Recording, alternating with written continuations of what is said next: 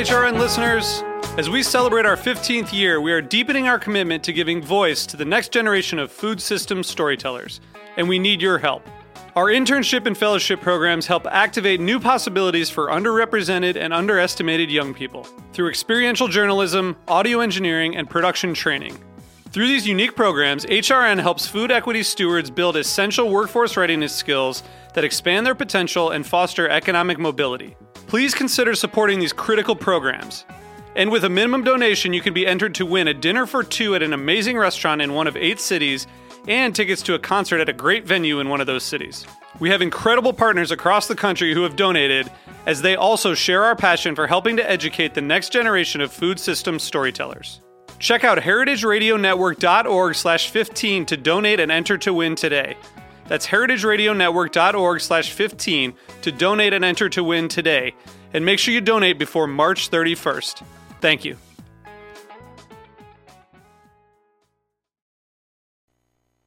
Many people in our food community have been seriously impacted by Superstorm Sandy, and our hearts go out to them. At HRN, we've been covering these stories since the storm hit. To learn more, visit our website at www.heritageradionetwork.org. Today's program has been brought to you by the Heritage Meat Shop, located in the historic Essex Street Market in New York City. For more information, visit heritagemeatshop.com. You're listening to Heritage Radio Network, broadcasting live from Bushwick, Brooklyn. If you like this program, visit heritageradionetwork.org for thousands more. So you don't charm the devil with your rock and roll load. Knows that country music's gonna save your soul. The devil finds his groove in them rhythm and blues that sound. It's gonna get you some in the air.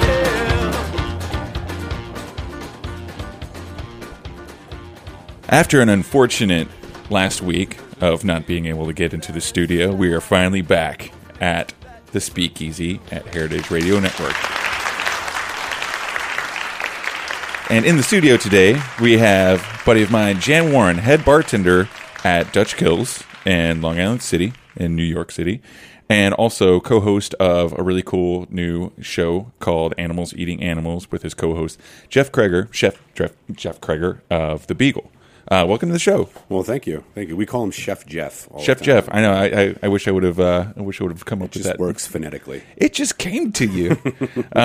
Yeah. So, welcome to the show. Thank you. It's good to be here. Absolutely. So, first of all, we recently, about a month ago or so, had Karen Stanley on the show. Sure, so I listened. I listened to the show while I was yeah. setting up the bar. Oh, great. Yeah, well, you always work on Wednesdays, so that works out. Yep. So you recently became the head bartender, fairly recently became the head bartender over at Dutch Kills after working in several restaurants, both front and back of the house and bars. And I want to ask you this because I think you're probably the first person, at least that comes to mind, that came from like a very kind of hefty workload of the back of the house work to the front of the house and the bar. Do you feel like that gives you an advantage of like making the drinks and as far as like prep and everything goes? Yeah, I mean, I think that when you're cooking, your workload is very similar to making drinks at the bar, but you can burn things, you can cut yourself. I mean, it's just a lot more dangerous and a lot more stressful. It's more important. You're working with a team, and your timing has to be on, so you're all putting up plates for the same table at the same time. For me, it's a much more stressful environment. What we do is still difficult, but it's not hot. You're not bathed in sweat. You're not coating parts of your body with cornstarch to avoid chafing. You get to dress nice and not sweat, and in the best of all worlds, I've worked no air conditioning shifts with towels dipped in ice water around my neck. But I think that a line cook has an automatic advantage at the bar just because, as a line cook, your hours are longer than almost any bar shift you're going to encounter. Sure. And the stress level is just higher because you have, you're back of house. There's people throwing things at you. There's a chef cursing at you. You feel like crying all the time. I think it definitely is an advantage. Absolutely. That's one thing that always got me, whenever my bar, we don't have bar backs. So anytime we need ice or you need to run and grab a bottle, or, whatever it may be, you're running back to find your bar spoon that ended up in the dishwasher and never came back. But the thing that I was always jealous of was that they were actually able to curse at each other. And, when you're a bartender, you're like, you have to be like very like on point and presentable. And then a lot of times you want to go to the back and just scream for a second and then come back out. Well, yeah, I think having that option is great. Unfortunately, when you're a line cook, you don't get to scream at anybody. Right, that's true. You just take abuse all day. I mean, a good friend of mine called his head chef one day. He referred to him as the abusive father he never wanted. I mean, and that kind of relationship really exists in a lot of kitchens. I'd say because chefs work so hard to get where they are, A. B, the responsibility for everything that comes out of that kitchen is ultimately yours. And that's just an incredible weight to carry all the time. And I just watched the A Matter of Taste, the Paul LeBrant thing the other day, and he grabs a cook, takes him into a corner, and says, "I am only as strong as my weakest link in this kitchen, and right now you're the weakest link." And it's like that kind of thing is what happens in kitchens all the time. It's never going to happen at a bar because you can't talk to bartenders the way you can talk to line cooks, because kitchens have a culture that is military, that is psychologically destructive to build up. You know what I'm saying? Sure. It's like going to boot camp. Oh, absolutely. So there are things I want to say to bartenders sometimes that I just can't say to them because they'll cry and quit. Sure. Whereas as a line cook, you'll just cry and work harder. I think that, yeah, I mean, totally. I think also, like, as a bartender, especially like working in like classic kind of cocktail bars, you take on a lot more responsibilities, much more like managerial roles, because a lot of times you have to, be every person in the place, but as like a one-man army, basically. And, I mean, albeit you do have your coworkers with you, but I mean, there are a lot of things that you have to be very proactive. Well, it's more like a one-man kitchen. Each bar station is a one-man kitchen because you're working that station and you're all putting out the same drinks. It's not like a kitchen that's split between garde manger and desserts and pastry and saute and grill and fryer, and you don't have that kind of delineation between things. So yeah, it is in that sense a one-man kitchen, each bar station, and that's good, I think, because it just allows you to just work independently, and that is nice. I like that a lot. Well, that being said, at certain cocktail bars too, there are, and I like this. Joaquin's new bar, Joaquin and Toby, they have the Pouring Ribbons bar, and one cool thing about that, and for some reason I was thinking that you guys did this too, but basically everyone does they work every role. We absolutely do alternate. Yeah, I mean, I think we have some floor people who only work the floor, but that's because they're timid and don't want to work the bar yet. Sure. We have a girl that works there who has been working there for 2 years, knows all the drinks, and is just a little timid. And if you don't have the confidence to be behind the bar, you shouldn't be behind the bar. But yeah, I work the floor sometimes. Scott Teague, who works with me, works the floor sometimes. Sometimes he works the bar. We pretty much swing it around. Yeah. It's a great concept, because then that way you can be on top of it all the time. Even if you are working one position, then you can see where one another one needs. Yeah, and it also helps you. You know how long a round takes. So you're not like you're not cranky with the service bartender who's not putting out your round fast enough because you know that he's got 4 tickets and you have an idea how long that takes. Also that's one of the ideas I always had for my dream restaurant when I was cooking. Would be to have everybody do everything, because in a restaurant there's always this huge divide between front of house and back of house. Absolutely. And even I would say past divide and going into lack of respect, unfortunately, where waiters think that cooks are all animals and cooks think that waiters are all stupid, and it really is pretty sad because everybody in a restaurant works really hard. I mean, everybody does, and I always thought that it would be nice for a waiter to get a look at what a cook does, and for a cook to get a look at what a waiter does, because it's easy to be sweating in the kitchen and thinking, man, these guys look all good out front and their lives are easy and they're making more money than me and whatever. But the reality is that when you're dealing with 6 tables, 8 tables, it's not comfortable. Sure. I mean, people want you more than you can be there sometimes. And ultimately just if you have a responsibility to the work, it feels bad to not do the job you think you can do. Sure. I also think that with that being said, like those certain roles, like the power gets shifted from like when you're waiting a table, you're basically at the whim of the customer, right? And you're doing everything to keep them happy. But then the flip side of that is like when you're a bartender, you're in charge, sure. And the customer is like at your, So it's good to like see both sides of that side of power. So like when you are bartending, you can be like, all right, I'm about the customer. It's funny. My kind of floor persona doesn't change from the bar. I basically tell tables what they're going to have. Sure. I mean, I really do. I still, if I'm working the floor at Dutch Kills, I am in control of those tables. I really am. I tell them I really guide them through their drinking experience. And I don't think we give up a lot of control at Dutch Kills. I think in a restaurant it's different. And I think that people come into even cocktail bars with the idea that whoever's waiting the table is too dumb to bartend. Sure. Because, I mean, people's expectations of you shift based on what position you're in. And right. The bartender is a guy that knows all the drinks, and he can shake cans, and he can stir, and he can make ice melt in a glass. I mean, he's a magician, right? But the waitress or the waiter can only carry a tray. Right. So people tend to have that misconception that these people aren't good enough to be behind the bar, whereas, a lot of them are, and just, either are both things or just don't want to be behind the bar. Some people are way more comfortable on the floor. So at our bar, if someone comes in with the notion that the person bringing them their drinks is just someone who can bring drinks, they're quickly disabused of it. Sure. I mean, quickly. Yeah. I hit people. Like all the time. Smack them with a tray over the head.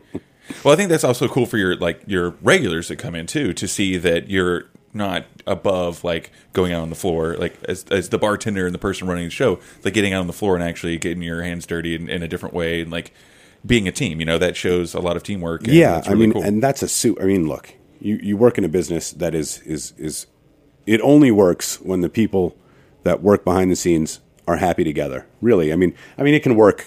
I shouldn't say only works. It can work with conflict, but it works just way better, way easier. Everybody feels better. Everybody, in the end, makes more money, because if your staff feels good, your customers feel good. Your Sure. customers want to be there. Your customers want to tip better. I mean, you walk into restaurants all over town, bars all over town, and you can instantly feel it. I mean, this is a thing that, it's something I've always noticed about restaurants and good restaurants, and the management's good because you walk in, and it's not because you got treated really well by the staff, or there's just a sense that you have that the staff is happy and treated well. And when that happens, I mean, good things start from there. I mean, really. And that's part of why Dutch Kills works so well, I think. And the other bars in the family, Milk and Honey, Little Branch, all the bars, Silver Lining, is because our bosses are actually pretty good people.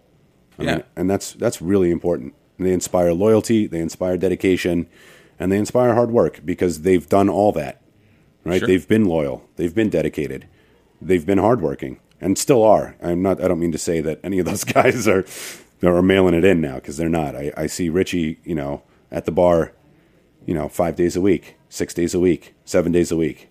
When he's not on a motorcycle trip, right? When he's not traveling around the world making me jealous. Yeah. So with that experience, I want to start hitting on something we're going to talk about in the second half of the show. We're going to take a little break here in a second, but with giving those kinds of experiences to your customers, and obviously on your days off, you want to have the similar kind of experience. You recently started working on some different projects, one of them being this TV show, Animals Eating Animals. Sure. But before we get into that, I know there was something like that hit me like whenever I started working in like better bars, and it was realizing that, okay, we're giving people, like our customers, these great products, this great environment. They're here to have fun. They're here to have fun. And then as a bartender and as someone who works in the industry, that started rubbing off on me. So then on my days off, I was like, all right, I'm going to cruise around town. We live in a great city. There's plenty of stuff that's offered. So let's go see what everyone else is doing, what they're cooking, what they're mixing, you know, what they're making in general, you know. There are so many great companies putting out like great products. There is no dearth of wonderment and beauty in the restaurant and bar industry in this town. I mean, it's probably, you know, I'm New York centric. I grew up here, so I'm going to say stuff that you're not going to like if you're not from here. But this is the best town on the planet. That's why everybody comes here. That's why you look around and there's Africans, Japanese, Russians. I mean, this is the city. It's called the city. There are thousands of cities, but this one is the city, right? I mean, that's what it is. And you know, the options available to us are manifold and beautiful. And I'm so happy to be able to visit all these ethnic places that are tiny dirt holes that put out one beautiful product. You know, and yeah, we explore. Me and my co-host on the show, Jeff Krager, explore that, and you know, wanted to share it with the world, really. And I think we'll talk more about that. Yeah, right after this break. So we will be back in just a moment. We're talking with Jan Warren, and give us a minute. We'll be right back. You're listening to "Kill Me in the Summertime" by the Dead Stars on heritageradionetwork.org.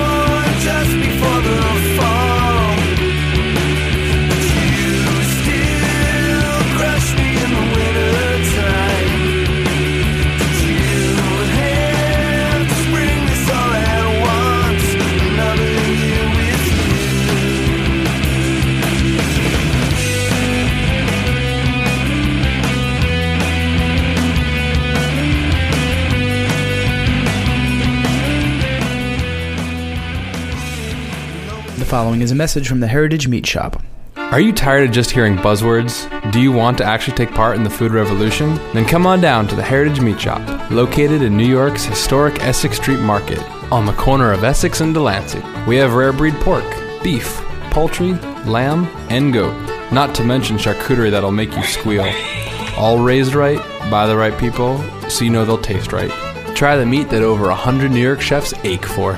Come to the Heritage Meat Shop and pick up some revolution today. For more information, visit heritagemeatshop.com.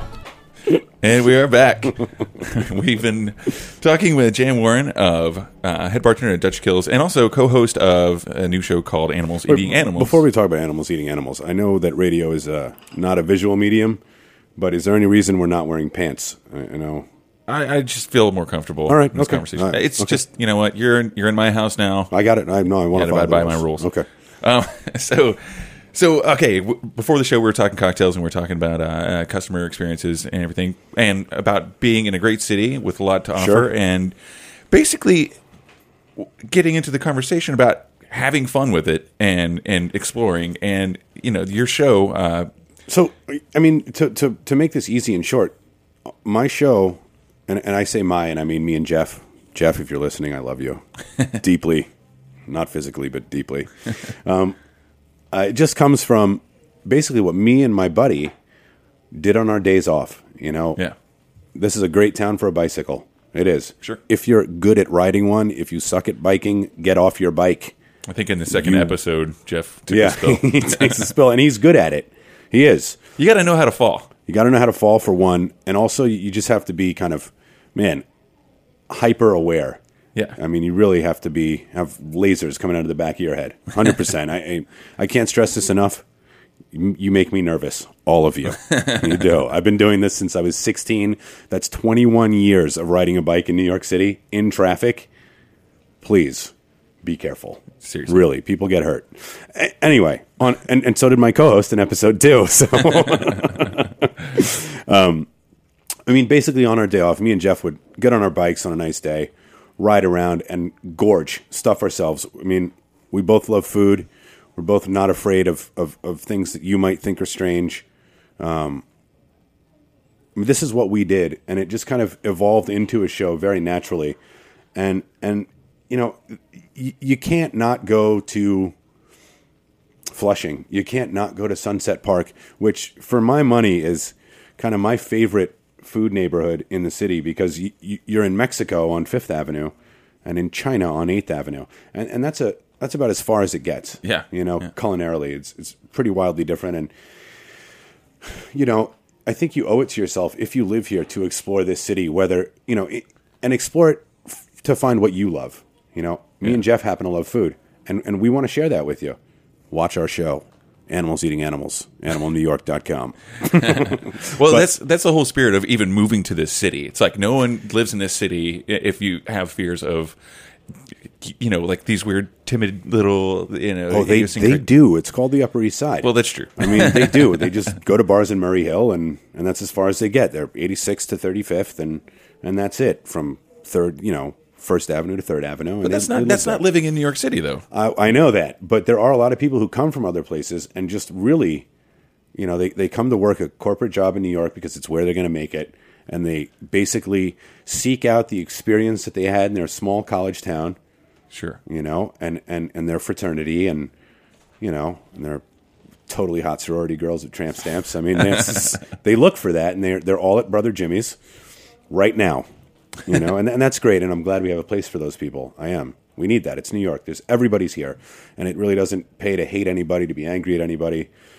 You know, you can think that people are mildly foolish for not exploring what this city has to offer. But, you know, like I said, we have great art. We have great food. Food is art, I guess, in a lot of ways. You know, and I think you owe it to yourself, if you're here, to abuse the city, to use it for what it is, which is a melting pot, if you will. It's a fondue pot of stuff. You know, whatever you want, you can find it here, and you can find the best of it here. And I really firmly believe that. In fact, one of my ideas for a show would be New York versus the world. Nice. Where you find I think something. that's the name of a Wu-Tang album. Is it? I don't know. I hope Jack so. shaking his head no. I hope so. Well, you know, where you kind of take the best thing you can find in New York in a certain area, and then pit it against, you know, your best cheesesteak in New York versus your best cheesesteak in Philly. Or, sure. You know, I think that would be a really neat thing to do. And I would be willing to bet that New York would win a lot of those battles. You're going to piss off a lot of Philadelphians. Well, yeah, sorry, cheesesteak guys. That was just an example. I haven't had a great cheesesteak in New York in recent memory, so it was just an example. It's because Philly is so famous for the cheesesteak. Sure. That came to mind, and you know, I love you guys. Well, give us some examples of for those who haven't seen the show yet. Some of the things that you've eaten. Like, what are some of the weirdest things that you've had to eat? I mean, I would say that the weirdest thing we ate, or the thing that might be most alien to the American palate, is probably congealed duck's blood. I think that we don't eat a lot of blood here. We'd let it drip out of the meat, and in most cases across the country, cook it right out of the meat, which is pretty sad. But, you know, if you like, I mean, we've all cut our finger, right, and sucked on it, right? Everybody's done that. Sure. And 9 out of 10 of you probably like that slight coppery tang. So guess what? You're going to like congealed duck's blood. It might sound like something you'd never put in your mouth. It might sound like something that, you know, a horror movie guy is eating, but it's actually pretty good. You know, lamb testicles. You know, nobody wants to have balls in their mouth. Well, all right. There might be a certain segment of the population that really enjoys that. But, you know, for an American eating, for someone that's grown up in the traditional American food culture, I mean, nothing is stranger than balls, right? And that's what they are. You know, that's what they are. But if they're handled well, I mean, if they're prepared well, if they're cooked well, if they're seasoned right, if they're seared nicely and cooked, I mean, you can get something that's really delicious. And I think that that's largely ignored, although that is obviously swinging the other way, especially in larger cities around the country. And that's a beautiful thing. I mean, we're wasting less meat, which is nice. Well, that's great. Like, you know, we were talking about from before the show, you know, I'm from a small town in Oklahoma. We grew up around a lot of Indian reservations, and, you know, Native Americans would use every piece of, like, the buffalo or cow, you know. And so in that respect, you know, being, like, basically cooking responsibly with the things that we're killing, that's huge. And a lot of people aren't used to it, though. Yeah, I mean, not only is it important to cook responsibly with what you're killing, because you're killing an animal when you eat a steak. You've now killed an animal. You haven't done it with your own hands, but that animal's dead, buddy. Yeah. So if you're eating a steak, you should probably eat a cow foot soup. You should probably have some sweetbreads. I mean, you should not be afraid to eat the rest of that animal. You should, these animals have evolved on this planet the same way we have, right? They deserve our respect. They might not be the primary species, but they deserve our respect. And Absolutely. Part of respecting them is eating them, I think, from nose to tail. It is. Sure.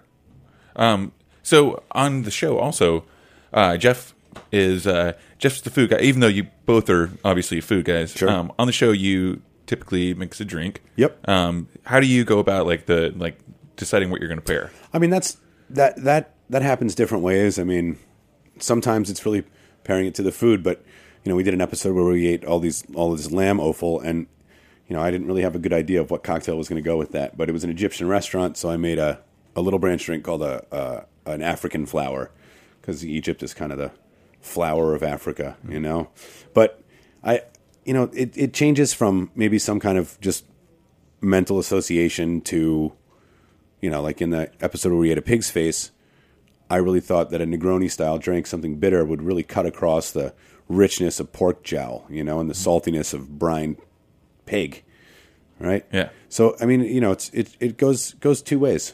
It's not always the same process, and I think that's pretty good. I like that. Yeah.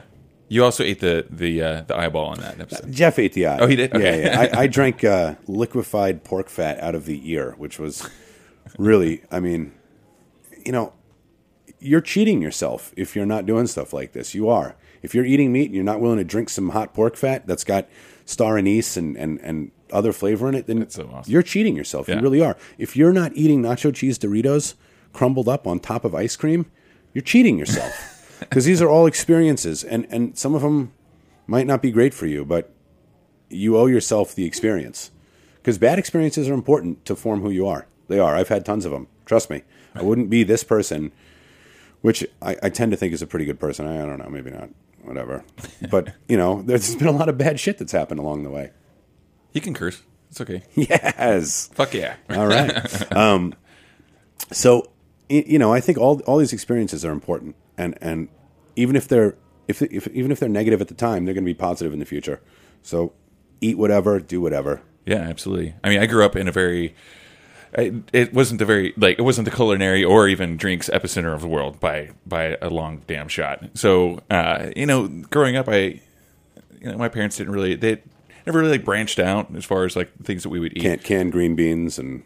We always had a garden where we, okay. At least we had that, Well, that's pretty forward, right? I mean, Sure. I'd say the average person in Oklahoma is not growing their own food, eating their own. I mean, maybe absolutely that's right. a narrow view because I'm a New York jerk, but Well, but also it's we're landlocked, so even when I moved to Oklahoma City, it's I'd go to an oyster bar, but I'd never really eat the oysters because it was because they were shipped in. Yeah, exactly. Yeah. So with every step, or in every stage of my life, it's I'd always seek out more and more, Sure. And I think that's what, my friend Andrew Knowlton, he writes for Bon Appetit. He, his daughter, Julep, eating oysters when she was a year old. Yeah, I mean, I was, I was like, that is badass. It took me almost 30 years. When I was really young, my family lived in Austin, Texas, and one of my earliest memories, this is real, one of my earliest memories is of parties outside with a wheelbarrow full of ice and oysters,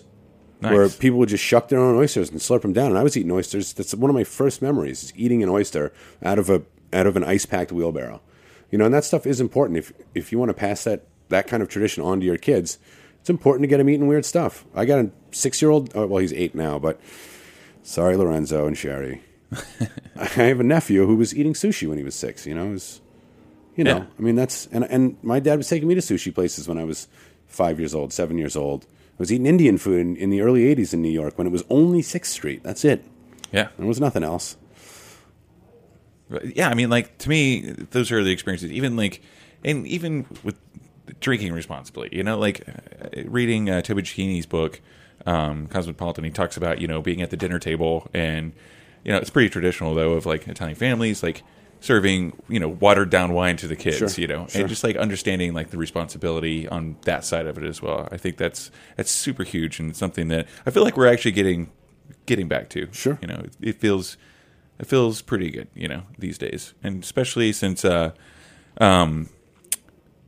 we have great broadcasting situations like your show and hopefully this one. Yeah, this is great. We can educate people more on that. I've had a great time today. I really have. Yeah, likewise. I mean, we're getting pretty close to the end, right? We are at the end, actually. Well, I want to say one thing before we go, and that's that I just want to say thank you to the bartenders out there who are really actively making a difference in this hurricane situation in New York. Jason Luttrell, everybody that showed up at Pegu Club on Sunday, Audrey Saunders for loaning the community her bar for a night. I know that a lot of other people are doing a lot of really good work, and it really is, I think you figure out what kind of person you are by how you respond to these kind of situations. And I think that it's just made me really happy to be associated, even loosely, with so many people that are out there absolutely trying to do the right thing for people that desperately need it right now. So I want to just say one thing, and then just if you have the opportunity, just go out and pick up a shovel or just get to a community near you if you're on the East Coast that's been damaged by this storm and try to help out because people really need it. Absolutely. Awesome. Jan, thank you so much for coming on the show today. It's been a pleasure. Yeah, it's an honor. Thank you. Absolutely. And hopefully we'll get you back on the show sometime. I know you and I have no end to our conversation. Yeah, ever. I think we could do okay at this. Yeah, we do all right. All right, that's it for the Speakeasy this week. I'm Damon Bolte. Cheers, guys, and be safe.